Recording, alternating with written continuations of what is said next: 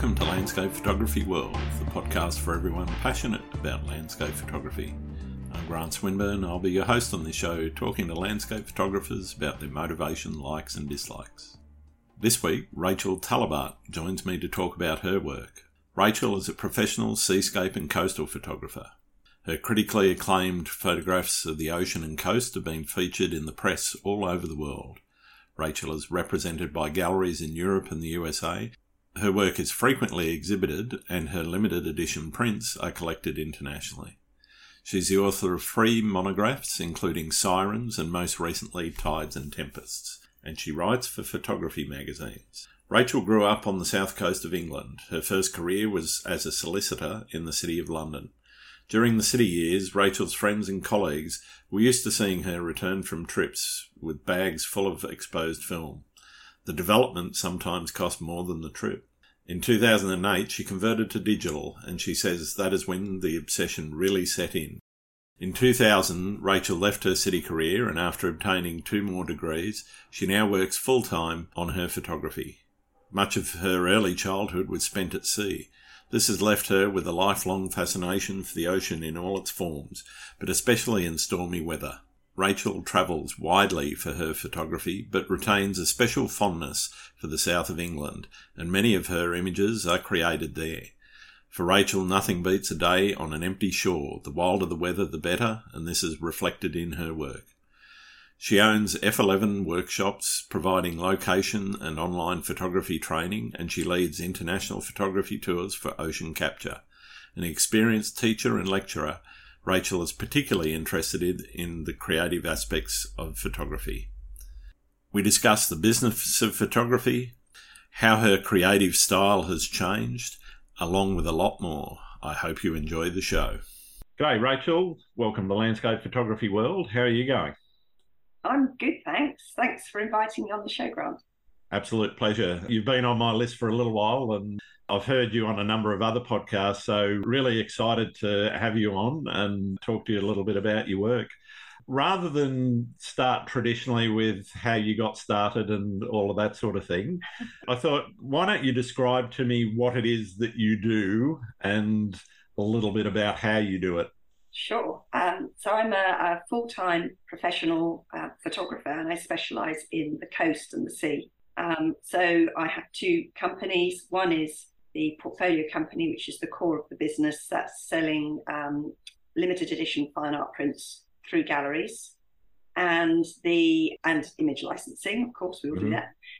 And the other one is a workshops company, so leading workshops. And I also do workshops for ocean capture, which some people may have heard of as well. And that's the core of what I do, but I guess that's the boring stuff. More interesting, I spend as many days as I can, which isn't as many as I'd like, standing by the sea, preferably in really rough weather. I like storms, and trying to capture photographs of nature at its scariest. Nice. Well, I'm going to ask you a little bit later about possible scary situations, but before that, why don't we talk a little bit about how you got started and what started this passion and motivates you to stand there in terrible conditions looking at waves and the worst that nature can bring? Well, I grew up sailing. My dad was a very keen yachtsman, and we used to go away every weekend if the weather allowed, and all of the school holidays were spent at sea. And we would go away in the summer, we'd go away for a whole month and live on the boat. And there were I'm not a youngster, so this is before GPS and all of that. Right. So we would have long sea crossings where there was nothing to see but the horizon. Right. I was and remain quite a poor sailor. I get seasick all the time. And so for me, sailing was, they say, don't they, that after you've been at sea for a couple of days and been really sick, you'll be fine. Well, maybe other people are, but not your experience. Not my experience. So when Dad gave up long distance sailing when I was in my early teens, I was quite relieved. But I did, as I think was inevitable, form an attachment to the ocean, even though it made me feel really poorly. You're stuck, if you're a kid and you're sitting, you can't go down below because you feel sick. So you sit in the cockpit for a day practically straight, where you're sailing with nothing in sight, you've got nothing to do but look at the sea. So I used to spend a lot of time looking at the sea and, like all kids, amusing myself with my imagination. So sometimes the waves would look like mountains, sometimes they'd look like creatures. And that's really stuck in my head. And then the obsession with storms, I think, came from that too, because the sort of motion that makes you really sick for me in a small boat wasn't really rough seas. It's that sort of rolling, so the days when my dad thought, yes, this is a perfect day for a sail, were the worst days for me. But occasionally we got caught out in bad weather. And those days I didn't feel sick. I mean, that was more about bracing yourself in the cockpit as the waves came crashing over you. We were all, the whole family, there with our oilskins on, as we used to call them, the waterproof clothing, the hat, and just getting slapped around the face by spray. It doesn't make you feel sick. It's more than slightly terrifying, but also really exciting, really exhilarating. Some sailors would call it bracing. Yeah, bracing. That's a wonderfully British word for it, isn't it? It was bracing, chaps. A bracing day. And I used to love that. I used to find that thoroughly exciting. And I think that's just stuck in my head ever since. Cool. What is it that you're chasing, I guess, in your photography? What is it that gets you out of bed and down by the sea, either first thing in the morning or late at night or whenever it is? Yeah, I'm always chasing something that's quite hard to find, which is something a little bit different.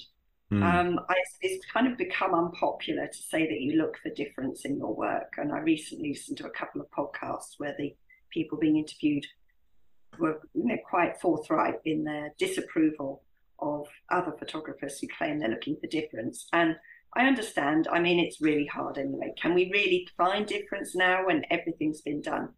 But still, I'm looking for photographs that just give me that, when I look at them, I think, oh, that's a little bit different. That's interesting. That's unexpected. I'd like to surprise people a little bit, I guess, and show them things in a way that they might not have seen them if they've been there. So it doesn't have to be a storm, because I also do much calmer work. I do a lot of detail and abstract work too, and I enjoy that just as much. But it tends to be harder to enthuse other people about it because it's not gnarly, So I'm looking for anything like that. And the nice thing about that is that I don't need to be in particular locations. I just need the sea. And that's really liberating, because it means that, unlike a lot of landscape photographers, I don't have to charge about all over the world going to extreme places because everywhere else has been done. All I need is shore, and it could be anywhere, which is really nice. Nice. Do you have goals in your work? Do you set yourself goals? And if so, how do you go about that? What's your thought process in terms of setting those goals, and what do you do to then construct, I guess, the project that meets those goals? Yeah, I mean, sometimes there are goals. If I've thought of a project, if I've got an idea, then I am definitely hoping to make more photographs for that project. And I mean, one of the projects that I've done that is, complete more or less, there's one more thing to do, is called Sirens, and it's photographs of big storm waves named after mythology. And I got the idea for that before I actually captured any of the photographs that are now in that portfolio. I didn't just get the idea out of the blue. And I got it through working that location and making lots of other photographs there repeatedly over a whole winter. I do believe no one's going to get the brilliant idea, what to them seems a brilliant idea, sitting on their couch watching Game of Thrones, although, we all like that happens, but pretty rare. That happens. Mostly I get my ideas while I'm actually out making photos, even if I'm not making the photos that end up in that portfolio. So once I had the idea to photograph these isolated waves with mythological figures in mind, then I went out looking to make them, but I needed the right conditions. I got very lucky. We got a really super storm here about 2 weeks after that. So then I went down knowing exactly what I wanted. And because I knew the location really well, because I've been going there every week for a whole winter, sometimes twice a week, once I got there, it was actually a really nice sense of flow because I had already done the groundwork. I'd learned the location. I knew what weather worked there, how it would affect the location, where to be, and when to be there. And so I just had 6 of the best hours of my life, just lying on the beach, getting absolutely pummeled by the storm and photographing it and knowing that I was capturing the pictures that I pre-visualized. I mean, obviously not exactly, because waves are random, but you can't predict what they're actually going to do. No, but I had done everything it was possible to do, I think, to make myself ready for capturing whatever it was that the waves would do. And that was really exciting. But I by no means work like that all the time. Like everybody else, I'm quite often just, oh, wow, I actually have a day free for photography, which I don't have any more days free for it because it's my job than anybody else. And you'll know that. You know, we're super busy doing all the stuff that goes into running a business. And actually getting out with the camera just to make your own work isn't that easy. So if I do have a day for that, but I don't have a particular project in mind, I will try and be really open-minded. And I will inevitably I'll end up going to a beach I know really well because I've explored all the local beaches, and they're not that local for me anyway because I live near London. So it's not like I'm going somewhere new. I will just go down there and see what happens. And there's something nice about that too, isn't there? Surrendering to the chance. Definitely, yeah. I quite often ask photographers who come on the show about whether they're a planner or a more spontaneous type of photographer. Where would you put yourself on that spectrum? I'm ever so boring. I did a podcast with Alistair Benn, as you probably have heard it. Yep. And I think every time he asked me to pick one or the other, I was in the middle. But that is kind of who I am. Like everyone whitters on about being an introvert as if it's the only cool way to be a photographer. I'm not. I'm in the middle. Some of me's an extrovert, some of me's an introvert. I'm a balance of the two. And I think most people are actually. And so I like to be as balanced as I can with most things. So I'm just greedy. I want that. I want to plan and I want to be spontaneous. The thing I find myself when I'm planning something, the plan changes, and that could be in the planning phase or in the execution phase, because you get there and the conditions aren't quite what you expected, or the conditions change while you're there, and you have to change the plan because things happen, you know. And, I completely agree. I think anyone that plans it right down to the very detail is probably not. I'm not saying they're taking boring photos, but they're probably, you know, photographing something that's not going to move. Absolutely right. And I think, like the example I gave you of sirens and that first storm, if when I had got to the beach, the conditions hadn't been right, I wouldn't have just said, oh, well, gone to the pub or gone home. You know, I would have actually just gone and done some work that those conditions suited. So it's really important, especially when you're busy and you haven't got a lot of time, to be super adaptable, I think. Yeah. How important is it to have projects for you personally?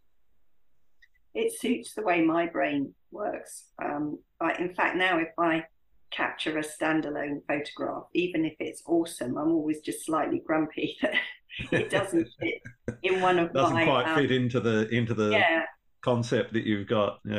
Yeah. So I always have lots of projects on the go though. I can't.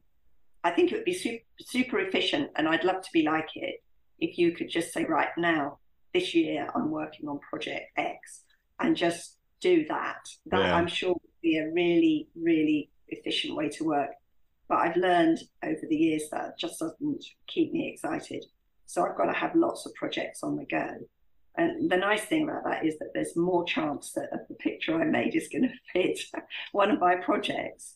So for me, I think my brain likes to have lots and lots of things going on at the same time. It works better for me and keeps me creative. And I mean, I give talks about workflow, and I think the best thing that I can possibly say when I give that talk is, this is the workflow that I've got from my brain that I've learned works to keep me motivated. It might not be right for someone else's brain. So you can cherry pick things from other people's workflows that suit you and build your own. I think that's quite important. Yeah, absolutely. I mean, it's something that I tell my workshop participants and clients, and they're sort of asking how to take better photos, is develop a workflow that fits the way that you want to take photos. Don't copy what I do. I can tell you what I do, but that might not suit what you want to do. And so it's really what I try to teach them is looking for things that are going to be of interest to them, and then use their creativity to actually. How important, I guess, for you in your workshops and so forth, is it to get that across to people? It's everything. I've built the whole business around nurturing the personal vision of the client. I would consider a workshop a complete and utter failure if my clients all came away with pictures that look like mine. There will always be, I'm sure you've seen, there will always be some people who come on a workshop and that's all they want to do. I want to copy what you do. Yeah, exactly. And they will milk your brains, because I share freely. I don't think you can teach and hold back. Oh, no, absolutely. Yeah, exactly. I know some people do, but I have no idea how they do it. I can't. So I will share freely how to do it. And I do have some clients who go away and produce Sirens portfolios of their own or whatever. I don't often see them again, because they've just got what they wanted and they're done. They've moved on. They're gone to the next person who's got an idea they like, so they can copy them. But they're rare, and most of my clients come back, and they come back precisely because that's not their objective, because they want to have something far more rewarding, which is to create something of their own. And because I am all about that, I have people I mentor, and there is absolutely no way that I'm mentoring them to make my photos. The goal is to find what works for them, because they've got a different worldview than I have and a different life experience. And we want them to share that with us. That will be meaningful art. Absolutely. In terms of the projects, you mentioned with Sirens that you've got that concept in mind before you've taken any photos. Are there any projects you're working on or have worked on that the opposite has been true, where you've sort of started to build a portfolio and then gone, okay, well, I think there's something here that I can actually pull together? Yeah, they've definitely worked that way round too. At the moment, I'm working on a project. In fact, I haven't told anyone about this. There you go. Exclusive. Not that anyone cares. A project called Sea Change, which is much more abstract than Sirens. It's photographs of things that the sea has altered, that it's carved into art. So obvious things that are potential candidates for that are sand patterns, worn textures on sea defences, and some surprising things as well that I won't talk about yet. But that really is pulling together existing work and then continuing to make new work for the project. I'm really enjoying it. I've made a little, I can't find it now, so I can't wave it at you. And anyway, your listeners wouldn't see it, but I made a blurb book over the summer of the project as far as it had got. And when it arrived, I felt really excited about the project.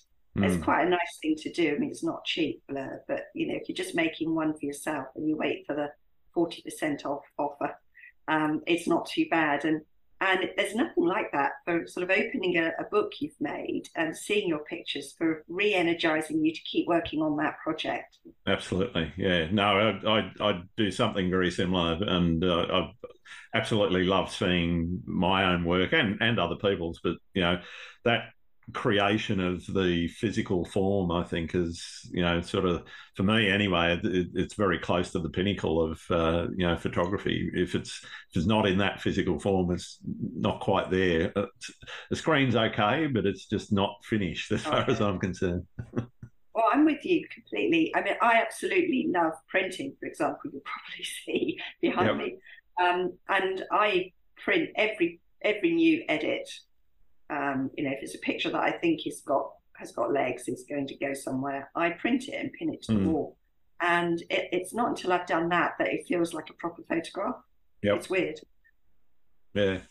No, I'm totally with you on that. I guess, what do you do when a project isn't working for you? I've certainly had projects where I've got to, part way through and gone, it's just not happening. It's just, it's not working. What do you do when that happens, and how do you deal with that? Do you reshape it, or do you, just throw it in the bin, or leave it on the shelf until later and come back to it? Usually the last one of those. So I'm very untidy in Lightroom in that I don't delete stuff. They're obvious, complete disasters. Like, you started a long exposure and then you got bored and changed your mind and you've got a black rectangle. Those can go, but the rest I keep. And because the photographer I am today is, I know for sure, is not going to be the same as the photographer I'll be next year or the year after. And I might see potential in a picture that I today don't see potential in. In 2 years, I might actually see that picture very differently, or it might suit a different project or whatever. But yeah, I've got tons of projects that are half formed and the work is sitting in collections in Lightroom, and it will sit there for a very long time. I'm not going to delete it.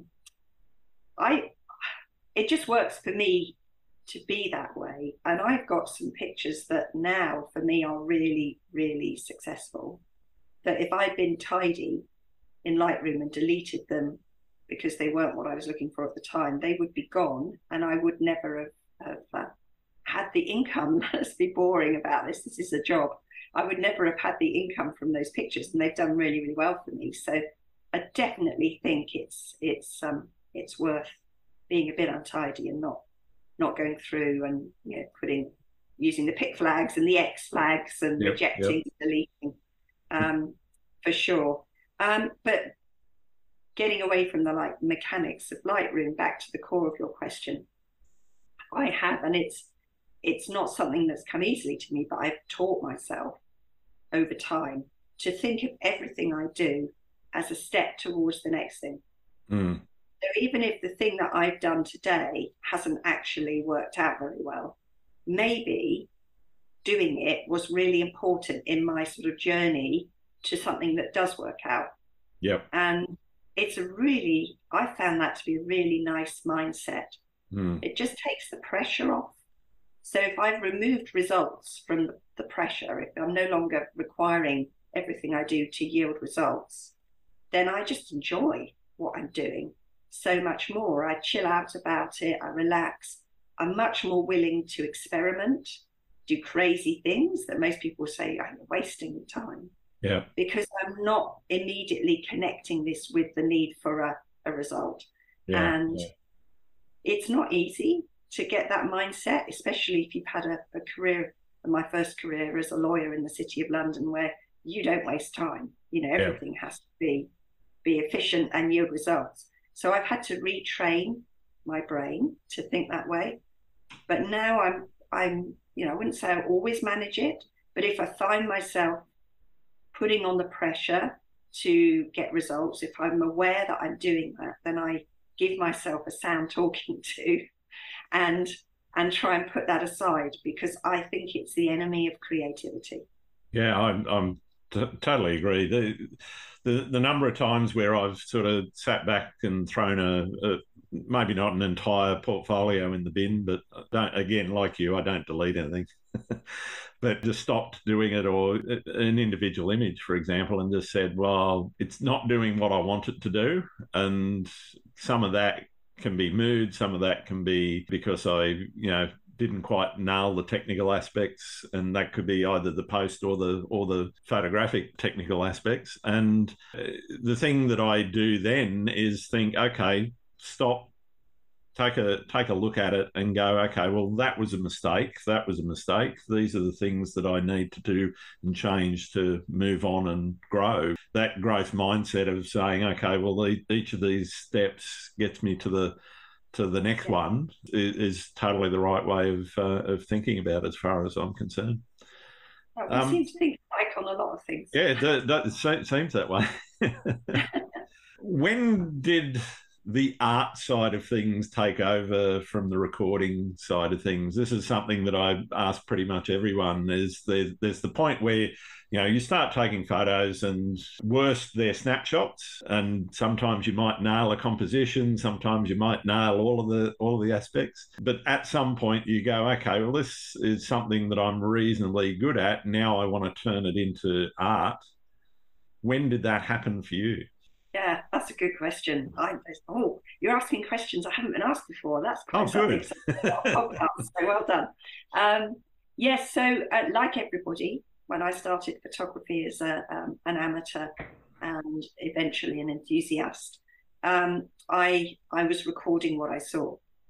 I actually, for a long time, the camera for me stood in for a travelling companion, which makes me sound like Billy No Mates. But, I, as a youngster, I was quite intrepid. Sometimes it makes me quite astonished how intrepid I was. And I remember, for example, when I was in my early 20s, I just qualified as a solicitor and I was allowed to take unpaid leave. So I went off around the world with my backpack and my 35mm compact camera. And that was it. I was on my own. And now, if my daughter, who's about the same age as I was when I did that, if she said she wanted to do it, I'd be terrified. But, when you're young, you think you'll live forever, right? That's it. You're bulletproof. Yeah, yeah, exactly. And, there is a nice thing, isn't there? When you see something amazing, if you're at all an extrovert, if there's any part of you that's got that, you will want to share it. You want to turn to your neighbour, your husband, your wife, your kids, your whoever, and say, wow, that's awesome. Look at that. Yep. And they will react. And of course, I was completely alone. So it seemed my camera fulfilled that role. It seemed that when I saw something that took my eye, if I took a photograph, it was more real somehow. I'd sort of acknowledged the reality of this amazing thing that I'd seen and shared it with my camera, which sounds a bit pathetic. I didn't actually talk to my camera. That would be really weird. Mind you, there's cameras you can talk to now. I know. I'm not going there. Not yet, anyway. Never say never. But essentially, I was recording what I saw and sharing it with my camera in the process. I don't think there was much artistry, although I would never dismiss the artistry involved in simply composing a record shot well. I think there is a lot of artistry in that, and I'm quite careful not to dismiss the art in the record shot, because there can be a lot of skill and artistry there. Totally. But essentially, I was recording what I saw. The big turning point, the epiphany moment, came quite late in 2015. In fact, in April 2015. I even know the month. And I was in Venice, and I was doing a masterclass with a Canadian photographer called Michael Levin. Yep. I don't know if you've heard of him. I have heard of him, yeah. Yeah, he'd be a good person to have on your show, actually. Anyway, he was doing this masterclass, and his work is very minimal, long exposures. I guess you'd say he's in the Michael Kenner school, although he's like all the good photography artists, he's made it his own. He hasn't just copied Michael Kenner. He's very much done his own work. And there was a lot of classroom learning, but there was some time to go out and make photos as well. And I'm a bit of a Venice file. I've been to Venice a lot. So when we had photography time, I didn't necessarily feel like I needed to stay with the group. And that's pretty typical for me. I like people, but here comes the introvert bit, so both going on. I don't really like making my work in a crowd. I like to be on my own when I actually create photos. Right. So on the last morning, we had fog, which was very exciting. As having been to Venice 7 times and never had fog, I was super excited to get it. And I went out and I went off, left the group, and I went off and found a quiet corner. And I made a photograph. It's just 5 posts, mooring posts, and there's some gulls in it and nothing much else. It was before sunrise and everything was really quiet. And there were no vaporettos, no gondoliers, no tourists, because it was too early and only nutters like us, photographers, would be out then. I was completely alone and I made this photograph. It's got loads of negative space in it. It's mostly negative space. And I called the photograph 5, just because there are 5 posts. And I don't reference Venice at all. There are no Venice landmarks.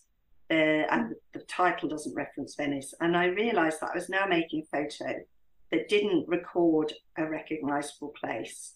There wasn't really a proper landscape photograph, because those are typically named after the place and they record a place. That it was instead my first conscious attempt to create a picture that expressed an emotion rather than a place. And the emotion for me was quite complicated, despite all that negative space. But essentially, because I was at the time making a big decision too, and I just made the decision in that moment, and I felt a great sense of peace and of calm and of relief, because it was a decision I'd been wrestling with and I'd made it. And that's what I tried to express in the photograph. And the big decision was, I won't go on and do a PhD in maritime literature, which is what I had been planning to do. I will instead, I'll leave that behind and I'll try and become a full-time professional photographer working in the art market, so selling prints through galleries. So the whole thing came together, and that was the moment that I started to try to make more artistic. Oh, it's so hard to say that. It just is going to put people's backs up. But I don't want to do that. I don't worry about that. I'm gonna make photos that are not about recording what I've seen, but about expressing something else. Yeah, for me, I think that's the important thing is, and it's why I asked that question is, there has to be, I think, a conscious decision that you are going to change from that. Okay, here's a nice scene. I've taken that, and that can be very artistically done. Certainly not disparaging that as a style of photography in any way, shape, or form. It has its own nuances. But I think that decision where you sort of stop doing that recording and turn it into something that is expressing an emotion is that point of difference that starts to change the way that you actually think about photography. And I guess, my follow-on from that question before is, how did it change the way that you actually thought about it? It changed it completely. It was a fundamental shift. And it was interesting because it is really great to go on these masterclasses if you can with people who are already well established where you want to be. Michael said some interesting things, because we had classroom time and he showed us how he processed his photographs. Now, his photographs are very clean, minimal. I've heard people use adjectives like pure when they talk about his work. And the other people in the group, a number of them, were very shocked to discover just how much Photoshop work went into them. And it was huge. And he was again, another teacher who doesn't hold back, which I really appreciate. He was very generous with his knowledge, and that was a tremendous plus for him. And he showed us from raw file how he, and in his case, heavily manipulated the pictures so that the final picture looks incredibly clean and pure. And of course, we are all used to seeing amazing photographs that have actually been really, really heavily manipulated, but it's been done so well that you don't notice. Yeah. The ones we all complain about, we say, oh, it's been photoshopped, that give all of that a bad name, are the ones where it's been done badly, right? So that we all notice that there's something wrong here. We might not know what it is, but it just feels artificial. Yeah. He did it really well. So his people and these other people were, I think, a little disappointed initially. And he said something, which is the whole point of this ramble. He said, why would you constrain your art by some sort of rule that you can't manipulate it? And I took that to heart. But because of what I'm photographing, because of the subject that I'm working with, and because I don't very often do super long exposures, I'm much more likely to work at the fast end of the shutter speeds. I've chosen not to do heavy manipulation.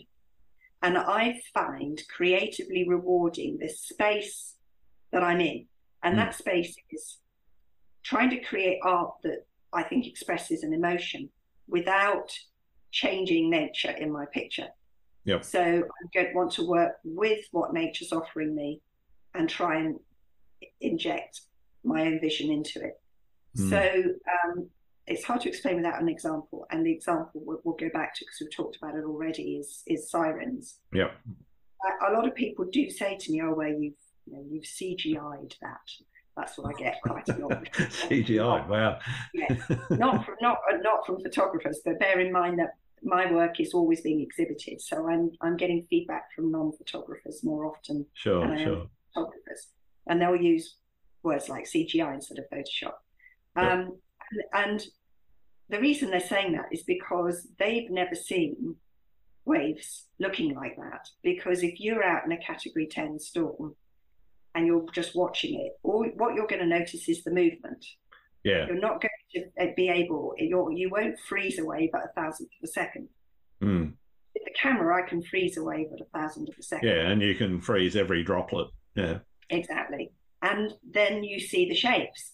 But for me, it was part of that project that I wouldn't create the shapes myself, that they had to be there in the wave. And I'm not going to say that it would have been wrong for me to do it another way, but we're going back to having a workload that suits your brain. And for me, it really worked. I liked the idea of just sharing what was actually there, but no one else could see it.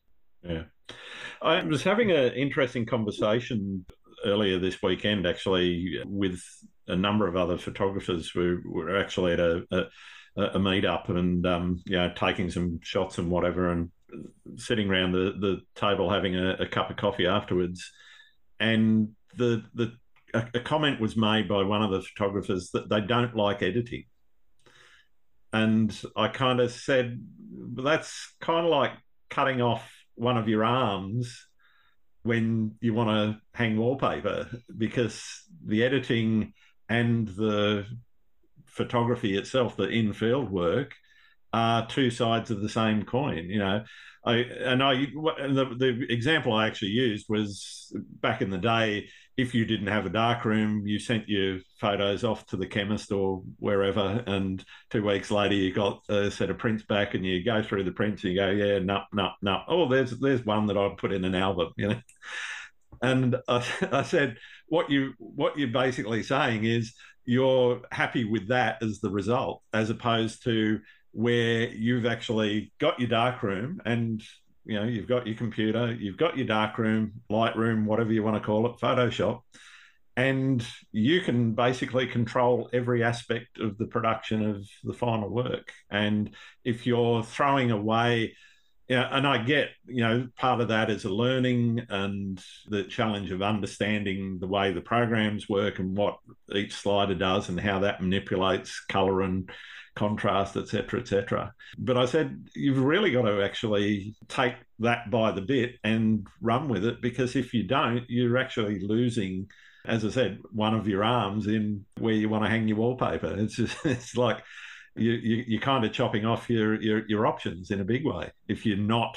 And it wasn't that they didn't do editing; they just didn't like it and didn't enjoy doing it. And that to me is a bit anathema. I kind of enjoy doing it as much as I enjoy the field work, almost. I think the field work is far more interesting and far more invigorating, but I certainly see the importance of getting behind the computer and just working the image to get what I want. Yeah, I mean, for me, I don't disagree with you at all. I absolutely, it annoys me. It's a pet peeve. When I go to a photography exhibition and I see a sign saying these images have not been photoshopped. Yeah, It may be true. They may have been Lightroomed, but the whole thing is I know why people do it. It's because they hear the public say it's been CGI'd, and they're trying to see that off. You've added something to the image that wasn't there originally. Yeah, exactly. Yeah. But I think we do photographers a disservice when we allow ourselves to pander to that attitude. And absolutely. I mean, in fact, in your example from film, it's even worse than that, isn't it? Because the prints that come back, those are the JPEGs, right? Yeah. So if you're sitting looking at your RAW file and it's not quite the same as the negative that came back with the prints, but it's a bit closer to that. I mean, that's just not going to cut that up and put it in your album, are you? So, I mean, I completely agree.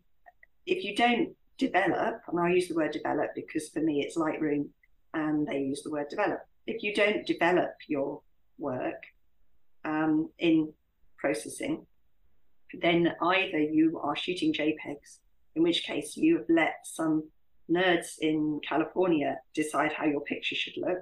That's right. That's ridiculous. Or you're not editing your RAW file, in which case, my goodness, I mean, that's absurd. You know, your RAW file is just data. It's, you know, even just letting it come into Lightroom, something had to be done to it. That's exactly it. Yeah. So, there is a conversion process going on regardless of what you do. Yeah.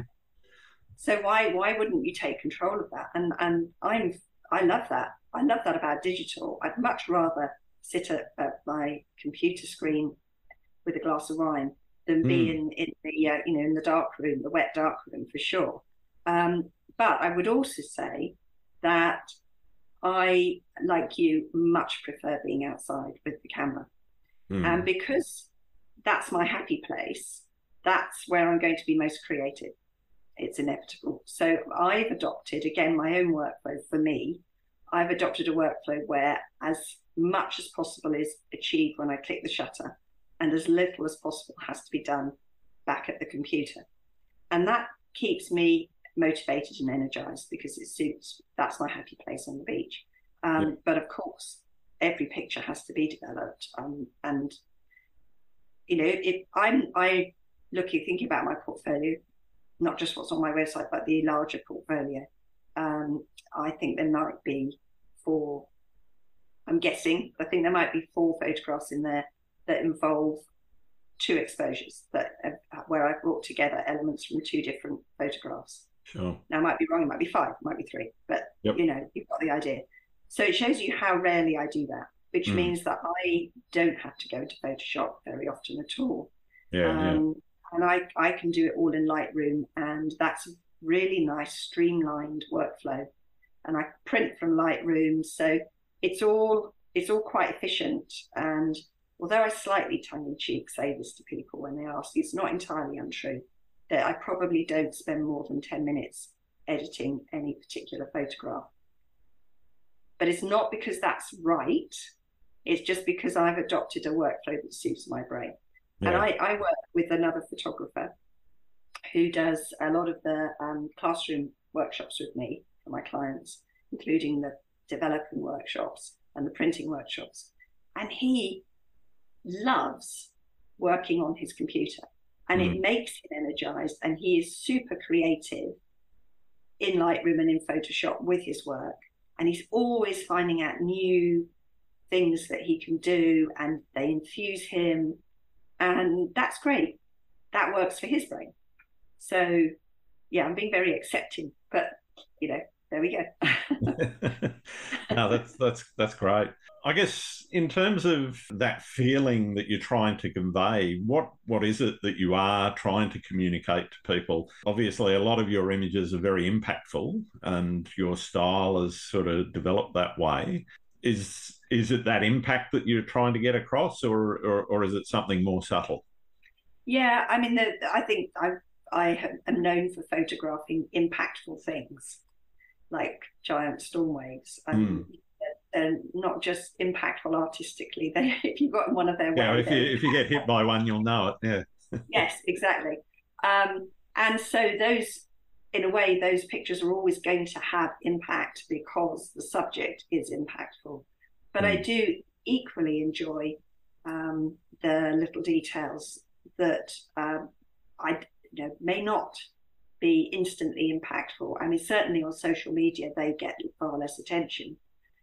People are not going to go, wow, awesome, because they're not that sort of picture. And I enjoy doing those just as much. And now possibly even more because Sirens is pretty well done and I've moved on. So at the moment, I seem to be completely obsessed with the nuances of light on wet sand.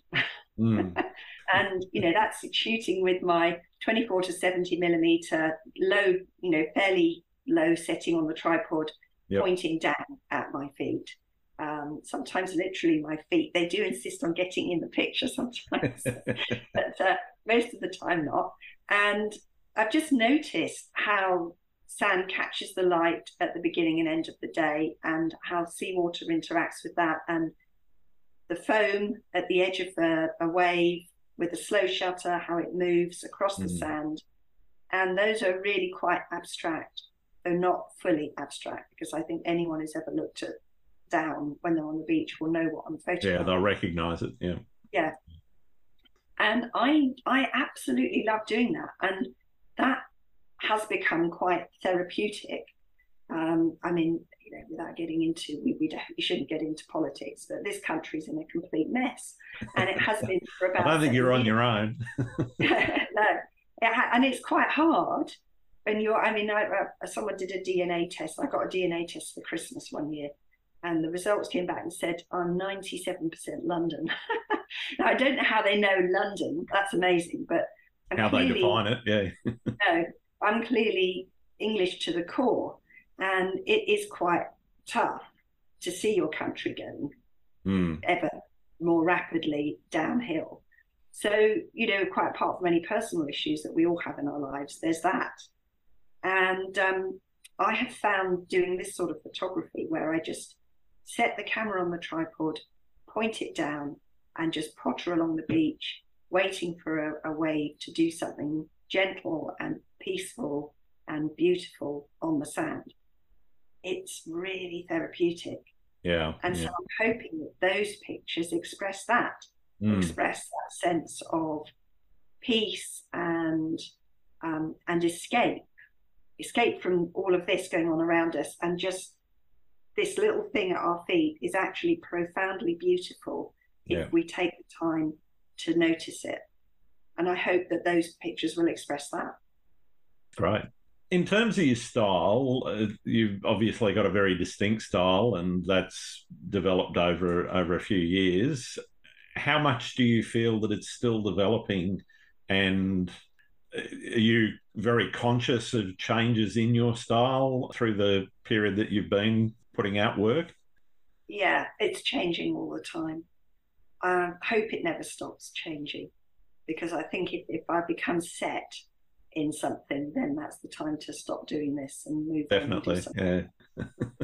No, it's changing all the time. But the nice thing is that what I've learned again is, and I'm sure that you will have the same experience, is that at some point you realise that you can make work for yourself that isn't necessarily going to be published and sold. And that work is very valuable. It might not be financially valuable, but creatively it's hugely valuable. And you should make as much time for that as you do for the work that you know is going to be commercial.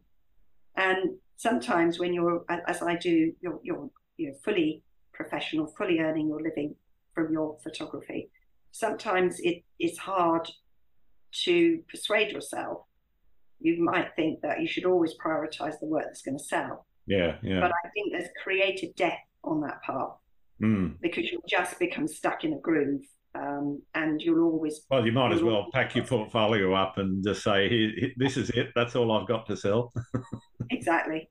So for me, I have, again, it's quite a sort of mechanical thing. You sort of say, right now, Rachel, listen to yourself.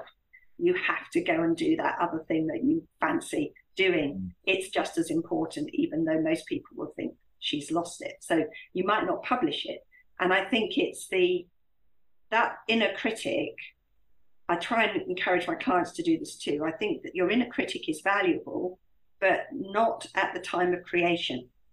Yep. Don't let that inner critic be in on the act of creation. The inner critic, I think, should be listened to when it's, shall I publish this or not? But not when it's, should I take this or not? And for me, that's quite important, to sort of postpone that critical sieving of my work to a much later stage.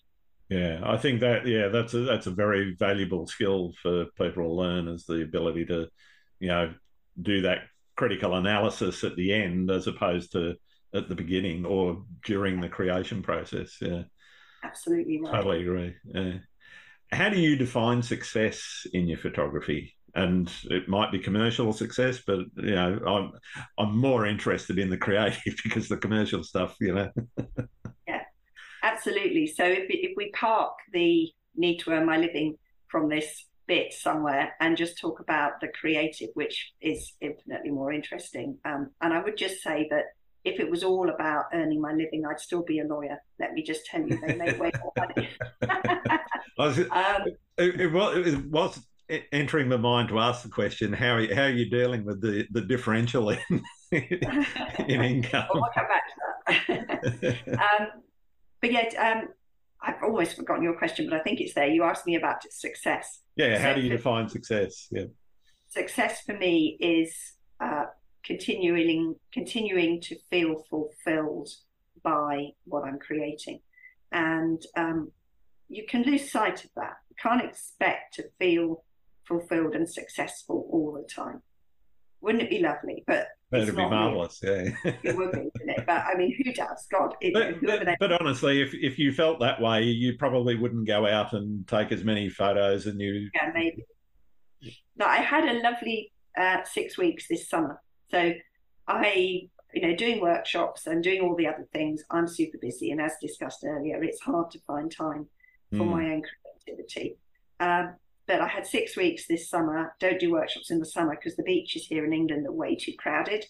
And anyway, it was horrible plain blue skies and harsh light. And, so I just don't do workshops in the summer. And I had these 6 weeks where I was based at home out of my studio. And I was just enjoying the photographs that I'd made in the previous several months and looking through them and starting to develop them and print them. Yep. Given that I've told you my happy place is on the beach making photos, that sounds contradictory. And I said to my husband only yesterday, I said, do you know what? Those 6 weeks that we had in the summer where we didn't go anywhere, we were just at home, and I spent the whole time in my studio in this lovely creative little world, were some of the nicest weeks we've had in a long time. I really, really enjoyed it. And that was success. That was 6 weeks of pure creative fulfillment. And that for me is a definition of success. Yeah, no, that's great. Fantastic. Let's talk about the financial bits and the work side of things, the administrative side of things, if you like. How do you balance the administration and the running of the business side of things with your creative? You mentioned earlier that it's harder to find time for your own projects or your own personal work. So how do you do that, and what techniques have you put in place to help you do that? Yeah, I wish I could say I do it well. I don't. It's a work in progress. Both businesses have become staggeringly successful when I apply the standard is what I expected, and compared with what I expected, they have been staggeringly successful. And it is a more than full-time job to run two companies that are both hugely busy on your own. And I keep trying to find remote PAs and things, but there's not enough repeatable stuff for us to work. Yeah. So, automation only works when it's repeatable. Exactly, and it just isn't. So I'm not good at this, but one of the things that has helped, and I'm trying, and I continue to try to be rigorous about this, is diarising days for me to go and make photos and treating them like a meeting. So, if I put a meeting in my diary, or I'm doing a webinar or whatever it is, the photography equivalent of a meeting or a workshop, obviously I have to stick to that. That's a promise from me to my clients, and they're expecting me to show up. So I try to treat my diary, and I try to put in my diary photography days for me that I then treat like a workshop. So there's no way I'm not going, and then the important thing is the weather. So if on the day the weather is appalling, well, if it was a workshop, I'd still go. And I'd have to get creative to enthuse the clients. And honestly, you're probably going to agree with this as well, because we agree on a lot. It's the days when the light's bad on a workshop that clients learn the most. Absolutely. Because they have to work, when it's a spectacular light, it's like low-hanging fruit. You go out and there's a beautiful sunrise. It's open the shutter for the length of time you want. Everyone's there it is. Just like, oh wow, there it is. But when it's dreadful light, then everyone's listening to you for their creative. Right. So going back, I would obviously always go on the workshop. So I need to apply that same sort of rigor to my own time, and always go, even though the forecast is terrible. And another thing I do, which is a wrinkle specifically for my genre, is because I'm a seascape photographer, I go through the tide table for the year, and when there's a super big tide, I put it in my diary. Right. And I try to some of those days I have to use for workshops because they're in locations where I know we need a super big tide. But I'll try to make sure that I've cleared a few big tide days for myself, and then absolutely honour that and go down to the coast. It's a way of respecting my own work and my own creativity to give it that status in the priority list, if you like. No, that's great. Again, I was talking to somebody about this very thing, about that. When you've got a workshop or you've got clients and you've got an activity that you're doing with them, you've made an obligation with them to do that. And I said it's really important to make that same level of obligation on yourself for your own personal growth and what it is that you want to do. Because if you don't, then that'll slide, and that, as you say, ends up in creative death. Yeah, absolutely right. And the other thing I'm trying to learn, and this isn't photography related, but still, is make more time for friends. Because I think when you work for yourself, it's far too easy to end up working, as I do, 60-hour weeks or more. Because you work for yourself, you don't want to say no to anything unless it's bad for you. You're always going to be working, and it's too easy to lose touch with non-photography friends or even photography friends because you've never got time for them. And that's still a work in progress for me, but I'm trying consciously to readjust that way as well. Yeah, absolutely. In terms of marketing your personal brand, what do you think are the most important aspects of putting yourself out there for people that are thinking about starting their own business? Well, I think, first of all, if it's advice for people thinking of starting their own business, I should just say that I didn't go, one day I'm a lawyer earning salary, now I'm a full-time photographer. There was a big gap in between where I started to do photography as semi-professional. So there was that epiphany moment where I said, right, I'm going to try and be full-time. But it wasn't like I had no income from photography up till then. I was already what people would now call semi-professional. And I think if you can do it gradually, that's absolutely the best option. I have one friend who is a very capable photographer, but also has a very successful career in the City of London. Mm. And this friend decided a few years ago to give up her career and become a full-time professional. And this was almost from starting from scratch. She makes great photos, but she hadn't been earning any money from them. She wasn't selling them. And she gave up her work for a year, and then a year later she's back in the city because it's too hard. She's trying again now, and I hope it will be a more success for her now, but it's just too hard. So let it build up gradually. I did quite a lot of pro bono work until I realized it was wrong for other reasons, because you're taking money out of the pockets of other photographers. But I did do some charity pro bono work, which I would still advocate. And that allowed me to build up experience. And the more experience you can get, the better. And then not to be too snobby about the things that you'll do at the start. So I did some pretty low-brow exhibitions to start with, but that means you can build up a list of exhibitions on your website. And you start to look like someone who knows what they're doing. And be a bit humble. Don't be too proud to do work that initially you might think, oh, that gallery's no big deal. They don't really have much of a following, or they're a bit new.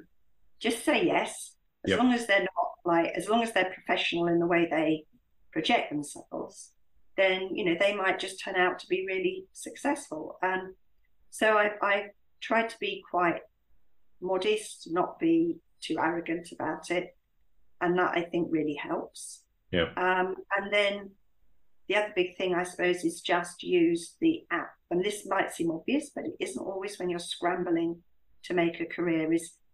I try very hard to have the highest level of integrity I can in dealing with everybody. So, for example, on the very basic level, I reply to almost every comment I get on social media. If it's just a thumbs up, then I send a smiley back, But if there's words, I use the words thank you, and then if I can decipher it, the name of the person who's commented. Sometimes they've got weird handles and you just thank you, smiley.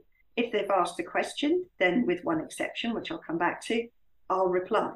And I'm quite generous with my time in that respect. And I think it's exhausting because I get a lot of comments. It's a lot of work. I can't automate that because I'm not just sending a standard reply.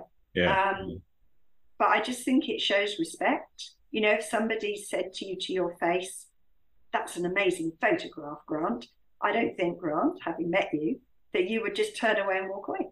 No, you wouldn't probably say not. Thank you. You would say thank you very much. And so I just think being polite and being respectful with everybody that I deal with really helps, which probably isn't where you thought this answer was going to go. But no. I'm always fascinated by how people answer that, in terms of where they place themselves in terms of their personal brands. And I've experienced photographers where you do comment, and I get, if you've got thousands of comments on Instagram or wherever, it's almost impossible to respond to all of them. And there must be a point where you kind of go, oh, well, I'm going to have to cut back at the very least. But I don't know. I do have 80,000 followers on Instagram and I still manage it. But these days, you get far fewer comments because Instagram hates us, right? That's exactly right. Yeah. far fewer of those 80,000 are actually seeing any of your work. I would just say, because I didn't get there. I sort of hinted that there were certain comments that I won't reply to. Sure. I absolutely won't reply to the comment where ? Or they might actually say Iceland ? If you can't even say I really like your photo, is it Iceland? If you just put Iceland ? That's just rude. So I don't reply to rude people. Or the one I got yesterday, I think someone their only comment was shutter speed ? Well, they can push off, sorry, that's just rude. I've had the settings ? It's kind of like, well, And I have responded to a couple of those and basically saying, well, it's largely irrelevant because of the way I shoot and the way I process. Yeah. But also, I just think be polite. If That's someone right. says to me, "Oh, I love this photograph. It's an amazing effect. I'd really like to know what shutter speed I should start at." Yeah. I'm gonna tell them. Yeah, There's totally. nothing to hide, but that's a respectful way of asking, isn't it? Yeah, absolutely. And I think that's the thing is if you're being treated with respect, treat the other person with respect too. Yeah, agree. One of the things I like to explore a little bit is the nexus between place, technique, and I guess the creative process. And you know, and what I'm trying to drive at there is, does the way that you shoot influence where you go, or does where you shoot influence how you shoot? Oh, interesting. So it's much less about location for me Mm-hmm. than it is for a lot of people, I think, because quite often there are no landmarks, there are no physical things in my field of view. I am You just could go pointing to any out. sea in the world, basically, or any beach, pretty much. Yeah. But I think the tides are so important for me. Mm. And again, I heard another photographer who I won't name, whose work I massively respect, on a podcast very recently, where she dismissed quite clearly those of us who allow things like tides to influence us. I think that's okay. Everyone is allowed their own point of view, but I don't really think there's any other way that I can work.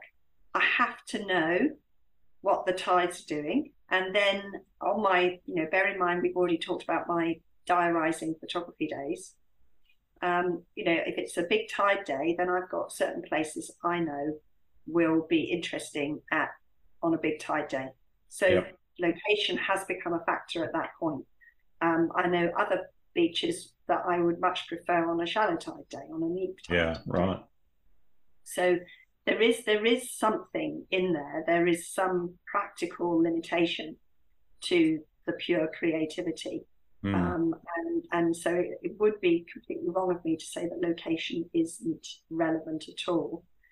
But what I don't do is think to myself, well, I'd like to go to, I don't know, I'll mention a famous one in the UK. We've got an arch called Durdle Door, which you may know of in Dorset. I've shot it once Yeah, during the middle of the day yeah.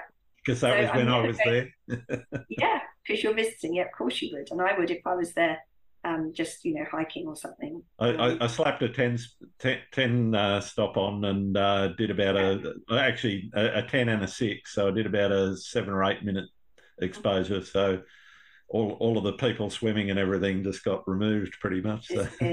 Well, that's cool. That is cool. So it's a great spot, but what Mm. I'm not ever going to do for my workflow is think, oh, today I'd like to go and photograph the arch at Durdle Door. No. And if I did go to Durdle Door on that beach, it's very, very likely that I would be just photographing the sea. Yep. So it's quite nice not to be tied to location. Mm. But as I said, I can't rule it out completely. Sure. And for me, it's really, really important to go back to places repeatedly.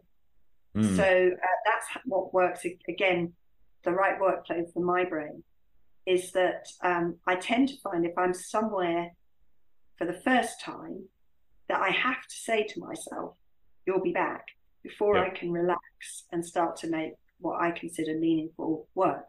Mm. If I'm thinking this is the only time I'll ever be here, I'm probably going to end up copying some work I've seen online by someone else, because I'm never going back. I'm going to want to get the iconic shot. So even if I might not go back, I always say to myself, yeah, you'll be back, chill out. And then I'm going to be happy to do something a little bit more quirky while I'm there and not worry if I miss the big vista. On going back, are there any favourite locations that just keep drawing you back, and why are they your favourites? What is it that makes you keep going back time after time? Yeah, I've got a handful of absolute favourites. So my nearest beaches have to be right up there at the top of that list because I can go to them more often than I can go anywhere else because they're nearer. So you probably know, because I know you know Britain quite well, Burling Gap in East Sussex. Mm-hmm. So you've got the Seven Sisters, but that's an interesting beach. It's tiny. Yeah. There's not much in the way of shingle there. No, so you've got the sort of black or dark grey stones, large stones, and then you've got at low tide, but only if it's a big low tide, you've got a little bit of sand. But the average hotel's footprint is probably bigger than the area of sand that you get revealed at Burling Gap at low tide. But something about that beach just sings to me. I think the light's quite special because it's bounded by all these white cliffs, chalk cliffs, so they're bouncing the light back. And then you get a lot of chalk sediment in the water, which also bounces the light around. So I like the light there very much. New Haven is also in East Sussex. That's where I photographed all of my sirens because it gets some pretty nice waves when it's stormy. And it's the closest beach to me. It's about an hour and a half for that sort of thing.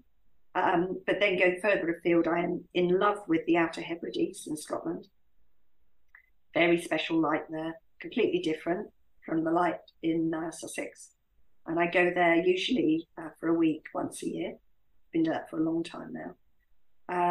I love Portugal, the coast north of Lisbon, the Silver Coast as it's called. And in fact, the most famous spot there, which anyone from Australia will have heard of because you guys all love waves, is Nazaré. Yeah, Nazaré, yeah. Biggest waves in the world, they claim, although I gather it's disputed. But they are amazing waves, and I have been going there for a while now. And in fact, my husband and I love it so much that we're building a house 20 minutes south of Nazaré. Okay. So that's the plan to retire there? I don't know. We'll see. Not yet. Not yet. I'm not quite there yet. Fair enough. I love Iceland. I've become the Iceland specialist at ocean capture. So really like Iceland. I've just come back from a month in Iceland. And that was really special. Yeah. And I love Oregon. Have you been to Oregon? I have not yet. It's one of those bucket lists that's still outstanding. So's Iceland. And surprisingly, so's the South Island in New Zealand for me. I still haven't. Have you not been? I've been to the North Island 4 or 5 times, but never to the South Island. Oh, I've beaten you there. I've been. That was a long time ago when I was doing that solo backpacking trip. I went there. Oh, yeah. So Oregon is very special. The Oregon coast is gorgeous, and because my daughter's based in the USA, we go out to see her, and then I go to Oregon. I've probably forgotten somewhere, but those are core places for me, and I just love going back over and over and over again. What's the most memorable experience you've had in photography? It's going to be Storm Imogen, and that's the first big storm when I had my idea for sirens. It was the 8th of February 2016. See, I remember the date because I'm in that file in Lightroom quite often. And it was 6 hours of the most gnarly, exciting, hard, exhilarating, cold, sore, wet, amazing photography of my life. And then, I took 3,000 exposures in those 6 hours because this sort of photography is much more like sports or wildlife photography than it is. Yeah, you're taking multiple shots of the same wave. Yeah.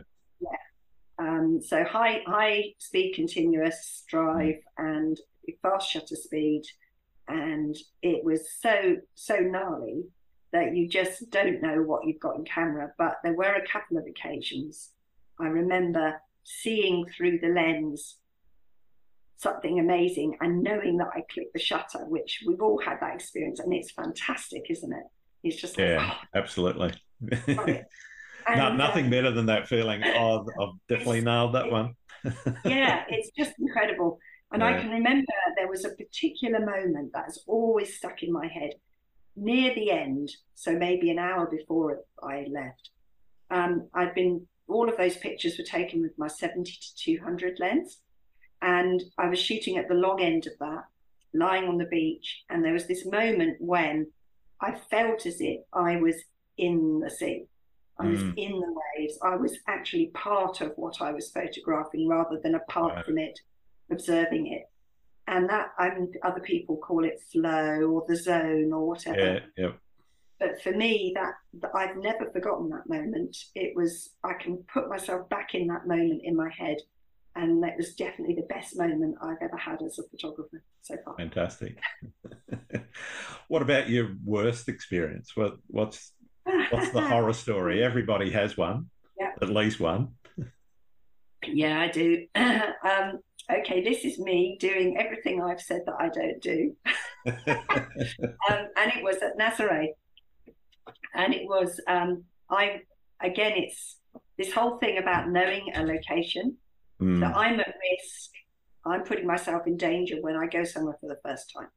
I don't want to, and I will try my best not to, because it's not clever to put yourself at risk. But inevitably, until you know the location, you are more at risk than once you know it.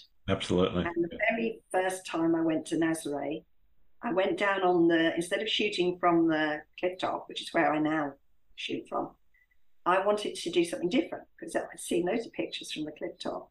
So I went down onto the beach and I wanted to get a really low point of view. So with sirens, I was lying down for those because I want them to stand proud of the horizon. Yep. So I was going to adopt the same policy there.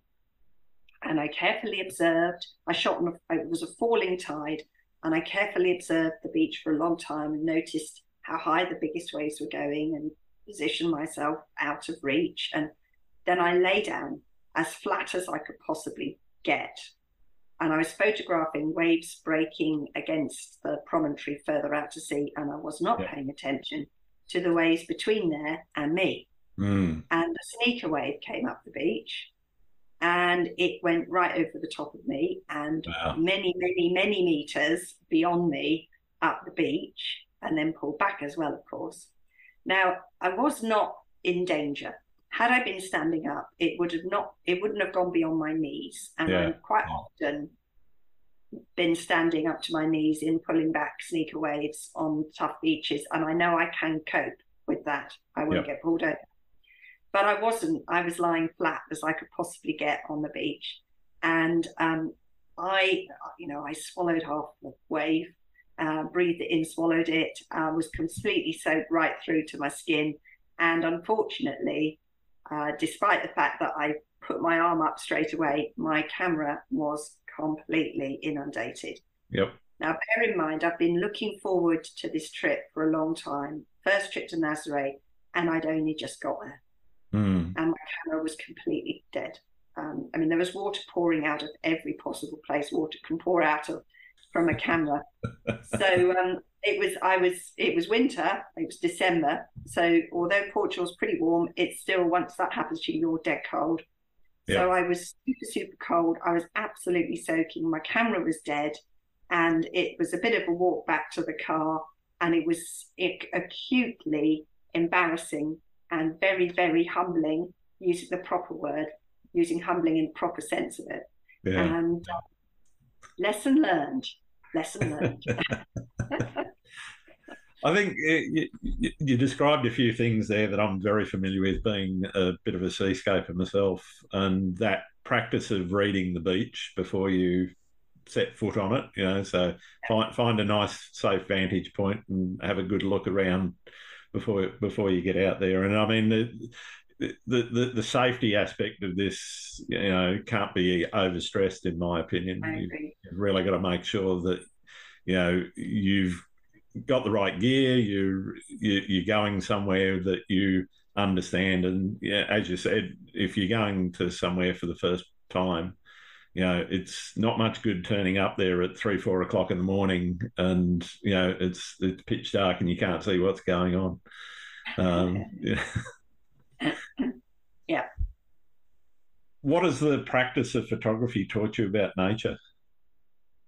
It's taught me to respect it. Mm. I think I already did, but actually, I was just chatting about this with someone else yesterday. I am increasingly saddened by the attitude of some photographers who, in every other respect, I like and admire, but they have this. Everything about them suggests that they see nature purely as a resource for them to exploit. Yep. They go out and they're just there to get their photos, and there is nothing more to it. And I think we have a duty as people who are, after all, being given so much by nature, to not look at it merely as a resource for our exploitation. So, I mean, just on a very simple level, I will always try, when I've been on a shoot on a beach, when I leave the beach, to take away not only my own stuff, which is obvious, but also to, as I'm walking back to the car, I'm going to pick up as much as I can carry of sea plastic that I found on the beach and just dispose of it as responsibly as I can. I've got a bag that I carry around specifically for that. Yeah. And it's not even like we've had to inconvenience ourselves, is it? No. You know, we're just walking back to the car and we just pick up whatever we can. Bend down, pick it up, put it in the bag. Yeah, it's not hard. Exactly. But it's amazing how often I'm on a beach with other photographers. Yeah. And they see me doing that and they never pick anything up and put it in the bag themselves. Yeah. And I just don't understand that. So for me, that's become standard practice. And you know what it really does as well is it gives back to us too, because it makes you feel good. Absolutely. Absolutely. You know, feel super stressed about climate change and all that's going on. But it makes me feel good if I've picked up some plastic. And it might not make me feel good for very long, but that feeling good is pretty worthwhile. Does the job. Yeah. And when I leave my workshops in Iceland, for example, I mean, the first thing that, and this is probably going to put people off booking, but so what? The first thing that I do is I explain to them about the fragility of the Icelandic landscape, particularly because I've just done 2 weeks in the interior with people. We've gone to really remote places where we didn't see any other human all day. About not standing on the moss, because it takes 70 plus years for that moss to grow. It might not look like anything, but it's had to work really hard to get its foothold. And we don't need to step on it. You know, and other things like that. I'm not perfect. I got on an aeroplane to fly to Iceland. I'm clearly not perfect. Sure.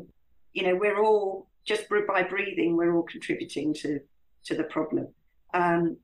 But there are things we can do. And I read a book recently that's about dealing with climate change anxiety, which I have loads of. And it said we don't need a few people to be perfect. We just need everyone to try to do what they can. And that kind of resonated with me. So yeah, I think that's a great message. Yeah. What do you do when you hit a creative wall and you run out of ideas or whatever it is that you're feeling at the time?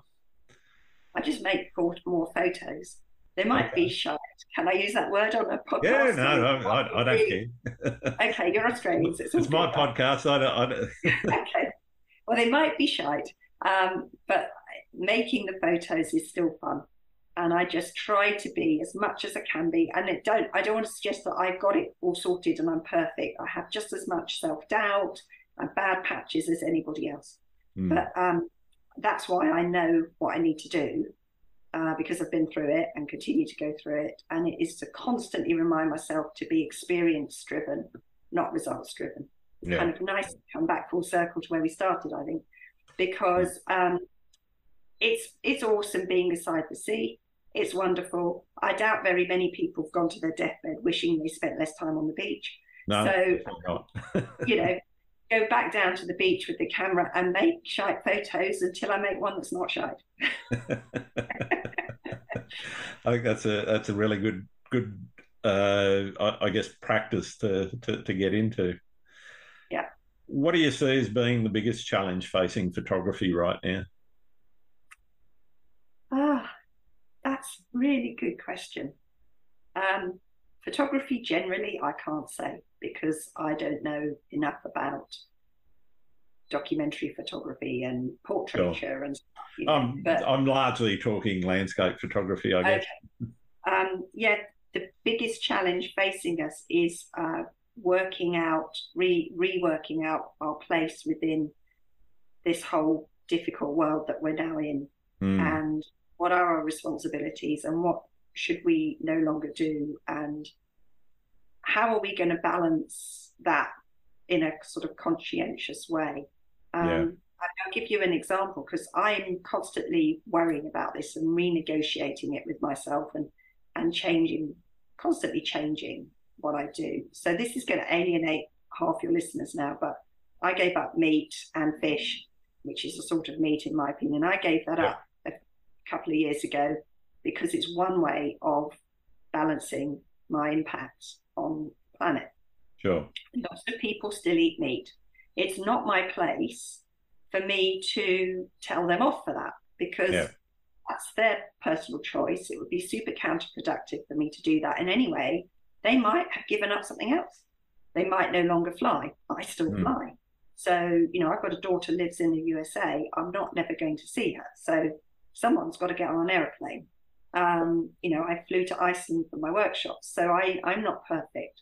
And while I was in Iceland on one of the workshops, which was organised by Ocean Capture, it included doors off helicopter flight.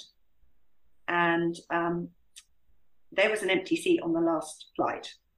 So I wouldn't normally have gone up because I was one of the leaders and I was teaching coastal work. I wasn't teaching aerial photography.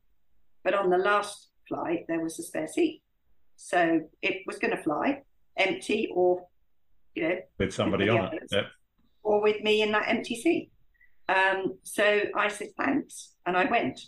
And I didn't have my camera straps with me because I don't normally use camera straps. And I wasn't expecting to fly because this was for the clients and I wasn't expecting to go up. So I had to go to a little local shop, and the closest I could come to string was I found some Icelandic ribbon with the Icelandic flag on the ribbon. And I bought this and tied it to my camera, and my camera looked so silly that I did a little photograph and put it on Instagram in a story. And I said, this is what happens when you don't have a strap and you've got going on a helicopter flight. And somebody who shall remain nameless, but who I've now blocked, which is extreme for me because I hardly ever block anybody.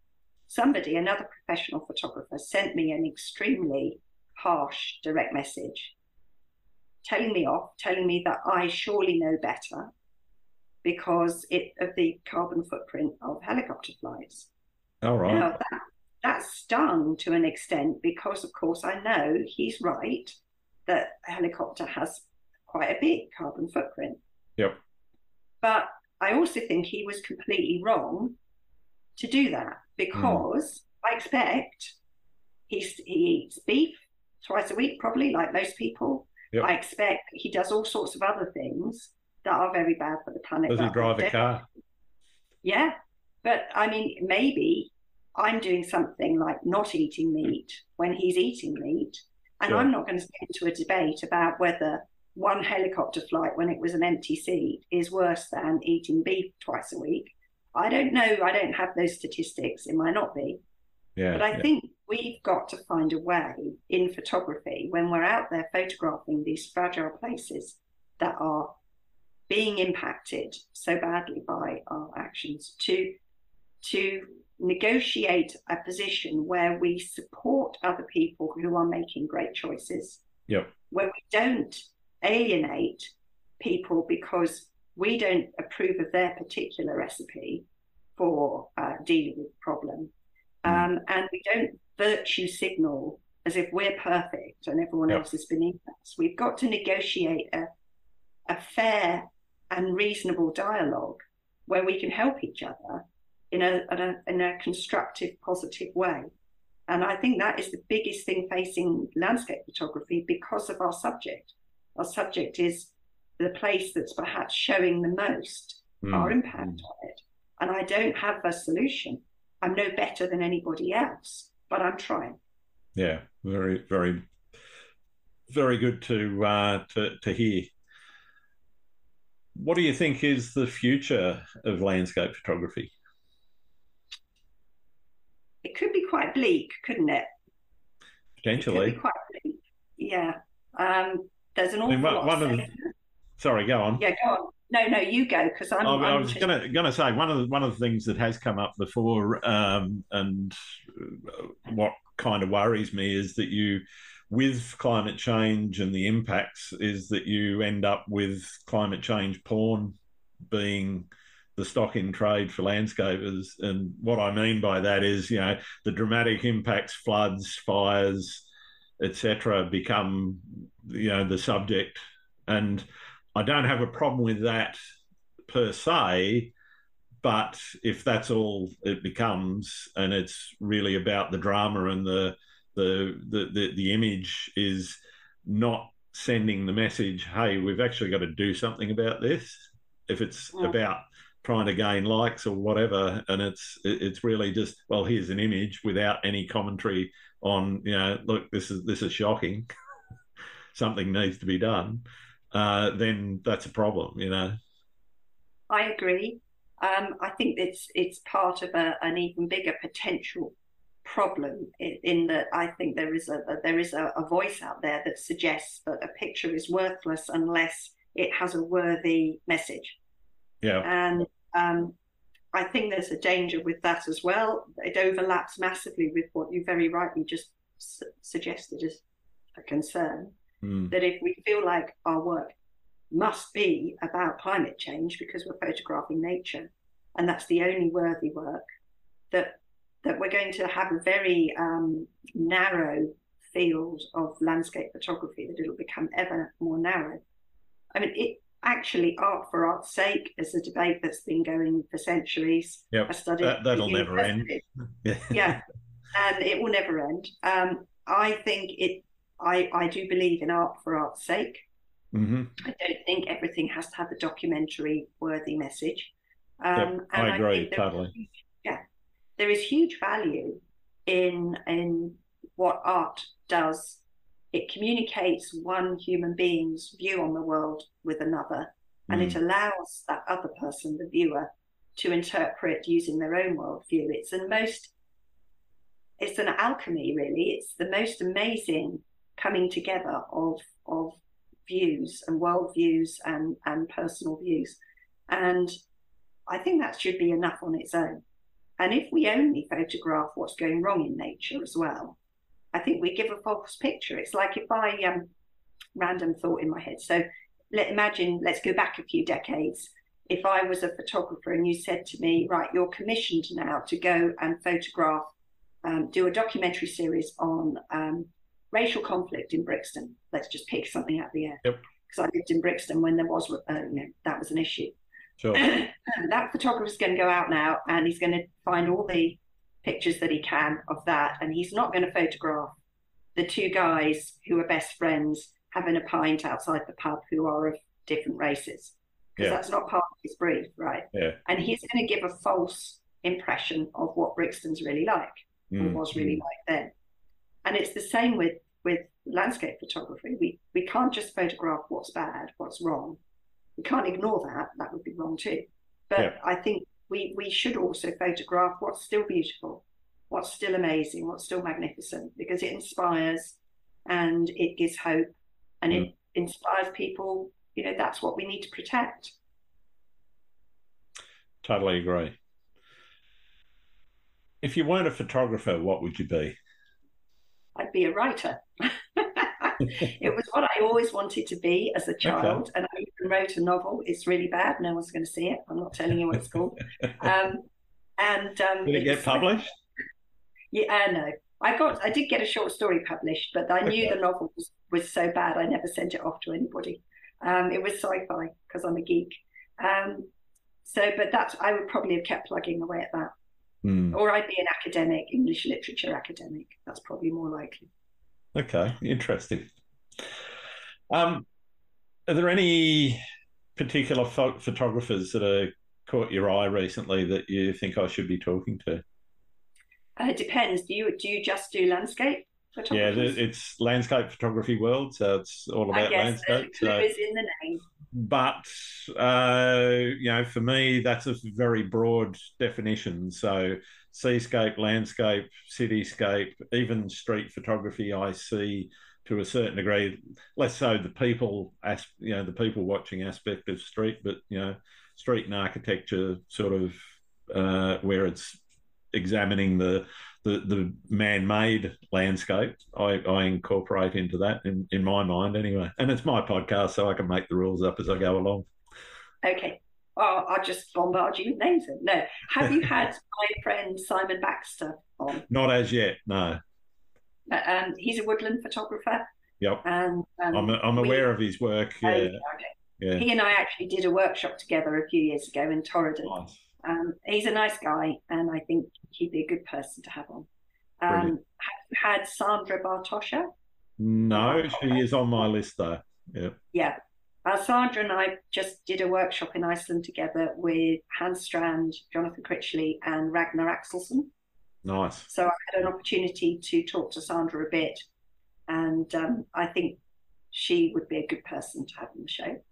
Her new book, I've got both her books. They're both excellent. Her new book is only recently out, and it's called, I think, Rhythm or Rhythms of Nature. And it's gorgeous, absolutely gorgeous, Grant. If you get a chance to see a copy, you should have a look. Keep an eye out for it, yeah. Yeah, it's really, really beautiful work. So she'd be a great person to have on. Have you had Hans on? Hans Strand? No, not yet. He's actually, he's super famous. He's a very nice guy, really approachable. Cool. And then if you want to have like total A-lister hero, then you could try approaching Ragnar Axelsson, who is like, photography god. In fact, I think so much of his work that despite the fact we were both leading a workshop together, we were there for a week with the others. I was too shy to speak to most of the time because I'm such a massive fan of his. His English is impeccable. He wouldn't have any difficulty at all with a podcast. Fantastic. Thank you for that. I've got one more question for you, and for many of my listeners, it's the most important one I ask each guest. Do you like pineapple on pizza? God, no. Yeah, no. No, just don't go there. Why would you do that to a pizza? Some people like it, and I think it's important for us to get to the bottom of that. Yeah, I don't. It's my least favourite fruit. Full stop. Though. Really? So okay. It's too sweet. Wow. I'm more a savoury person than a sweet person. Okay. Well, I'm a bit of a fence sitter on that. If it's on the pizza, I won't pick it off, but I won't order it. So. Yeah, but it's normally with ham, isn't it? And I don't. Yeah, ham, the old ham and pineapple, or what we call the Hawaiian. We also have the weird quirk of adding a egg and calling it an Aussie pizza. To the ham and pineapple pizza. Yeah, so you crack an egg on top, leave the yolk whole, and Okay, I'm not about that one. No, not for me. I do like a jalapeno though. Oh yeah, they're not too bad. They're not too bad. Well, it's been absolutely marvellous getting to know you, Rachel. Where can people find your work? Oh, I'm ever so easy to find because it's just my name and there's no one else with it in the world. So as long as you spell the first name right with 2 A's, Rachael, and then my surname is pretty phonetic, Talibart, then you'll find. Fantastic. Thanks very much. Oh, Grant, it's been really a real pleasure to chat to you. Thank you very much for having me on the show. Cheers.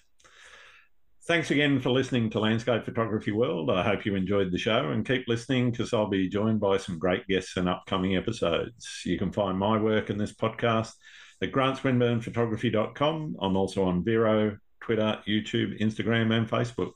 I'm Grant Swinburne. Hope to see you out shooting soon.